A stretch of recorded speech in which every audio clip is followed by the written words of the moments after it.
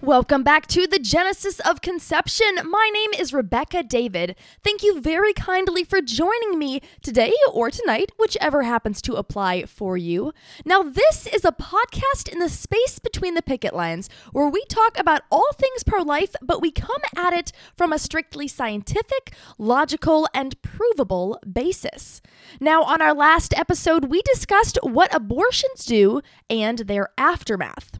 This week, we look at the actual, factual history of abortion.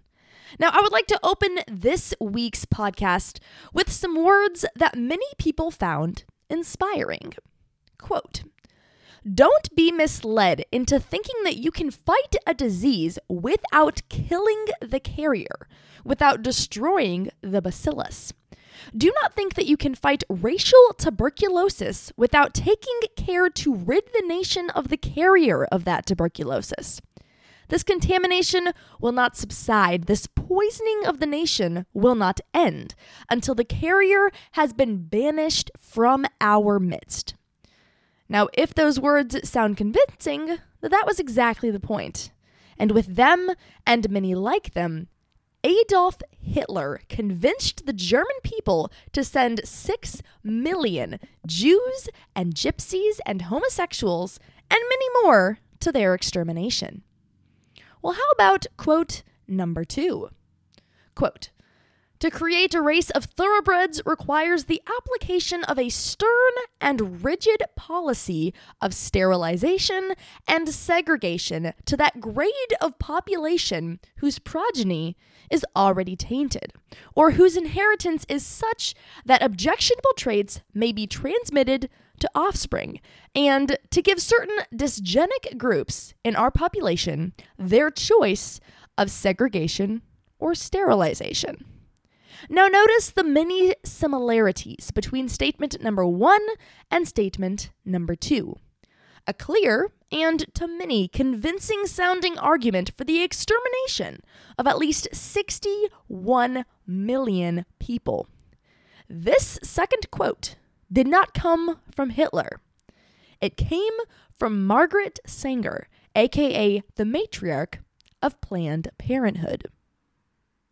Now, the story of how these words led to a modern-day America where a battle cry that is often heard is abortion on demand and without apology is a fascinating and dark and twisted and pivotal journey. And we're going to take it back as far back as 1550 BC. Enter Egypt. Way back when, according to BritannicaProcon.org, we get the description of the very first abortion method that we have written down proof of. It came from none other than the Egyptian medical text Ebers Papyrus, which told Egyptians to vaginally insert plant fiber covered with honey and crushed dates to induce an abortion. Now, from there, abortion became accepted in both ancient Greece and ancient Rome. Aristotle was shockingly on board, saying, quote, "When couples have children in excess, let abortion be procured before sense and life have begun." Then came the latter part of the Roman Empire, when abortion was not looked on as murder per se, but rather a crime against a husband who was losing out on a potential child. Narrowing things down to Western history specifically, we find the logic to be that it was not considered murder so long as it occurred before something called quickening, which was their term for the first detectable movement of the child in utero. Next up, the year 1821 and the state of Connecticut. They had the distinction of becoming the first state in the USA to criminalize abortion.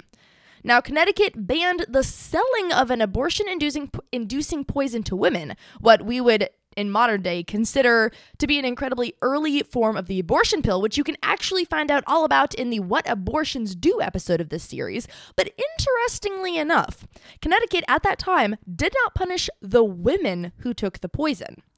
that started in New York, of all places, in 1845. At which point, the women held equal blame no matter if they induced the abortion before or after the quickening. Now, this is where one Dr. Horatio Robinson Storer comes into the picture. He was considered to be an early pro-life advocate, and in the mid-1800s, he single-handedly convinced the American Medical Association to join him in campaigning for the outlaw of abortion nationwide. Now, the result was that by the early 1900s, most states in the United States had banned abortions, and by 1965, most turned into all, with some exceptions varying by state. And that, my friends, that gets us to Margaret Sanger. Now, for our purposes, she made her debut in the story in 1911, which we know compliments of liveaction.org. And she made her debut when she moved to New York and became a student of Thomas Robert Malthus, who was an incredibly vocal eugenicist.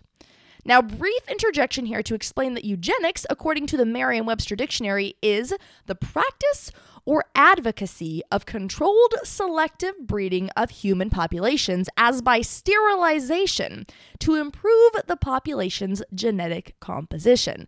So in layman's terms, it essentially means to breed out that which is undesirable, quote unquote, and breed in that which is desirable, quote unquote.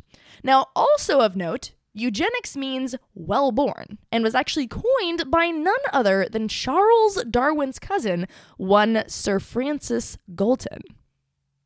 So looping back to what we know via liveaction.org, Sanger was super into this eugenics concept. She was quite active in all sorts of things, but to keep the focus on the topic at hand, we will look at when she opened her first abortion clinic. The year was 1916, the month October, and the location was New York. I kid you not. Now, she ended up being shut down within a month, but she kept pressing onward. You see, she held firmly to the beliefs that both birth control and eugenics were incredibly important, and in her mind's eye, they were inseparable.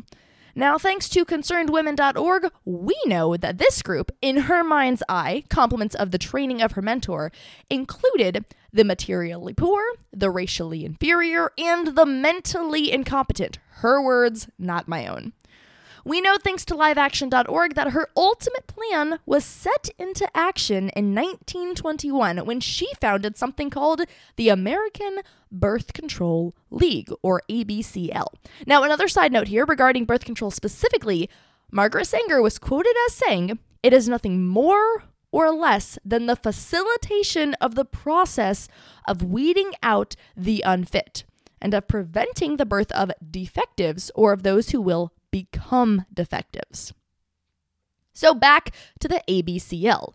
Sanger merged it with the Birth Control Clinic Research Bureau in 1939, and that is when it became what we now call Planned Parenthood. Now, eugenicists actually financed its creation, and pretty much everything else, from the ground up. Planned Parenthood's international work was actually originally housed in the offices of the Eugenics Society. The two organizations were intertwined for years with the specific purposes of weeding out those whom Sanger and those who she worked with considered to be undesirable, such as Black people and Irish people and mentally deficient people, etc. Again, her words, not mine. Now, some interesting little side snippets from the continuation of Sanger's journey are as follows. First, she spoke at a Ku Klux Klan rally in 1926 in Silver Lakes, New Jersey. Second, she initiated the Negro Project, whose whole concept was weeding out those whom she called the unfit from the Black population. She also played a large role in making forced sterilization common in some places, which led to over 60,000 Americans being sterilized against their will, amongst whom were the blind, the deaf, epileptics, the mentally retarded, the mentally ill, and people with low IQs. So essentially, She was an incredibly vile lady who left nothing but devastation in her wake. And just so that there is absolutely no confusion about her legacy, she was widely known to hate Black people and those with low IQs and the Irish and the disabled. Her goal in founding Planned Parenthood was the elimination of what she considered to be those people groups' defective traits from the population as a whole. And it has led to over 61 million deaths. But we are not done yet. So the question becomes, how did we get from Planned Parenthood in 1939 to abortion on demand and without apology in 2021? Well, that, my friends, that hinges on something called Roe versus Wade. So, flash forward to 1973. Planned Parenthood is well underway with offering abortions to women in as many U.S. states as it was allowed and as far into each pregnancy as they were enabled to go. Then, unstoppable force meets what was supposed to be an immovable object. But not so much. This is where the story of Norma McCorvey comes into the narrative. See, we know via BritannicaProcon.org that she was a Texas resident who was seeking an abortion, but at that time, very similar to the present day, it was illegal here, except in the case of saving the mother's life.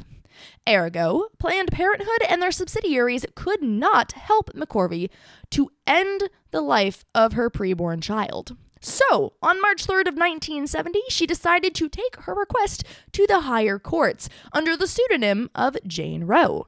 Now, she originally claimed rape and then later recanted, stating that she was hoping to better her odds. Now, here's where things get very, very interesting.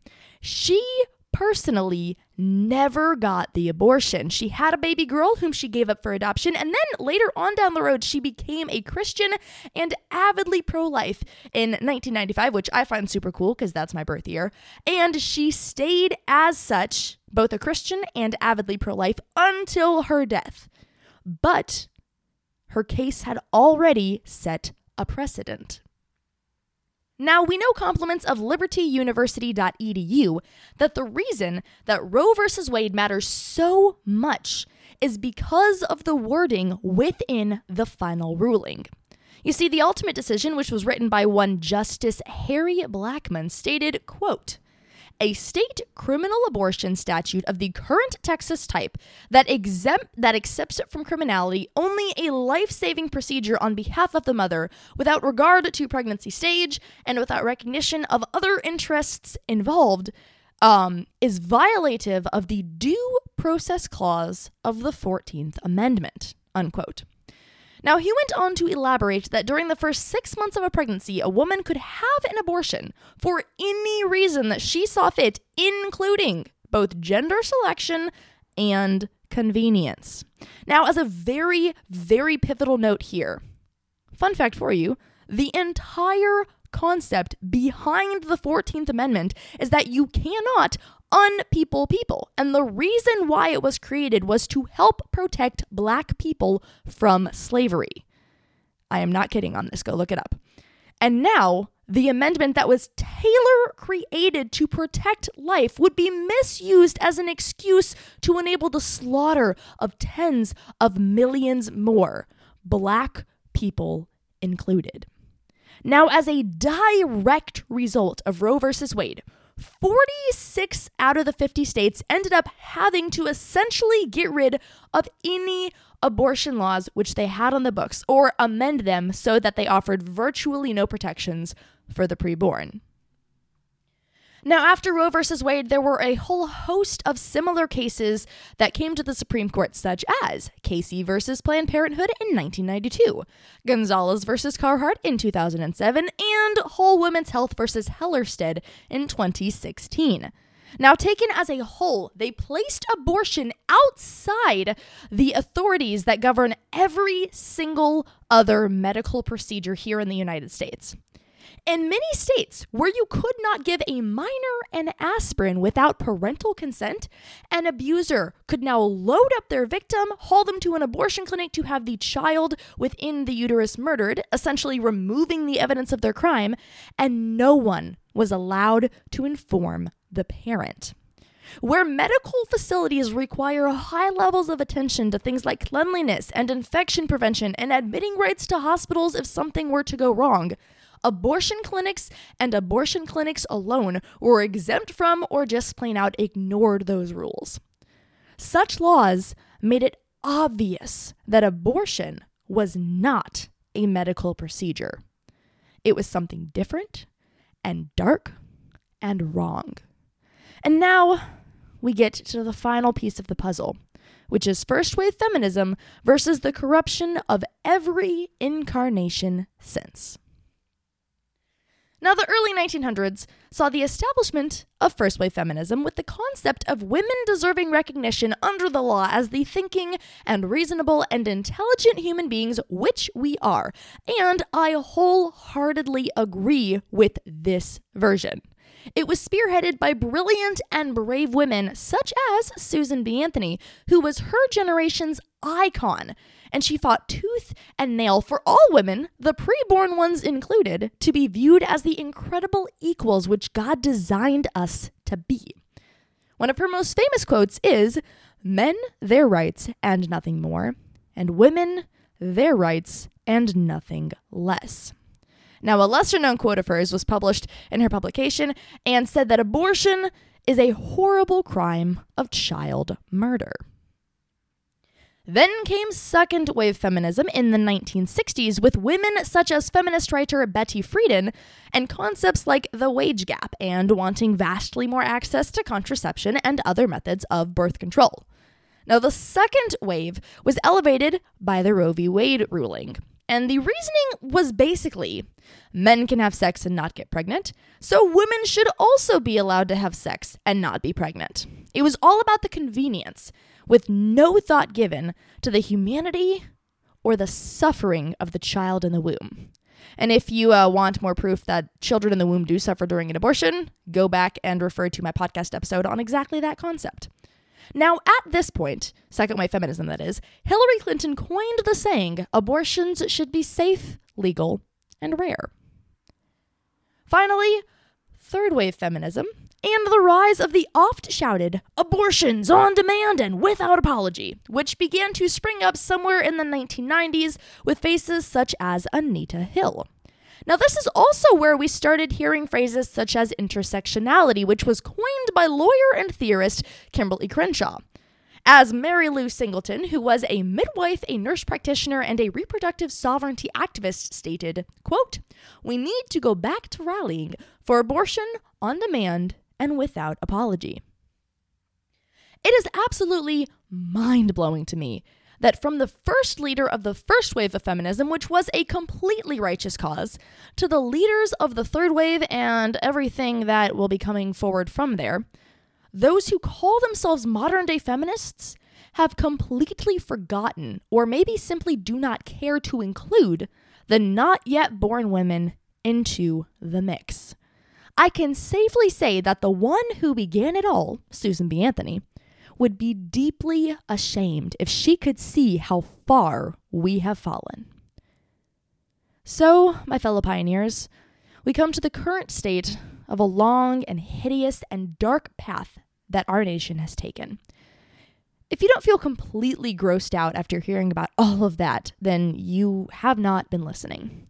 So, I'm going to give a quick recap from my first podcast episode up until this one. The child in the womb is a unique human being that is scientifically provable. That child is a person.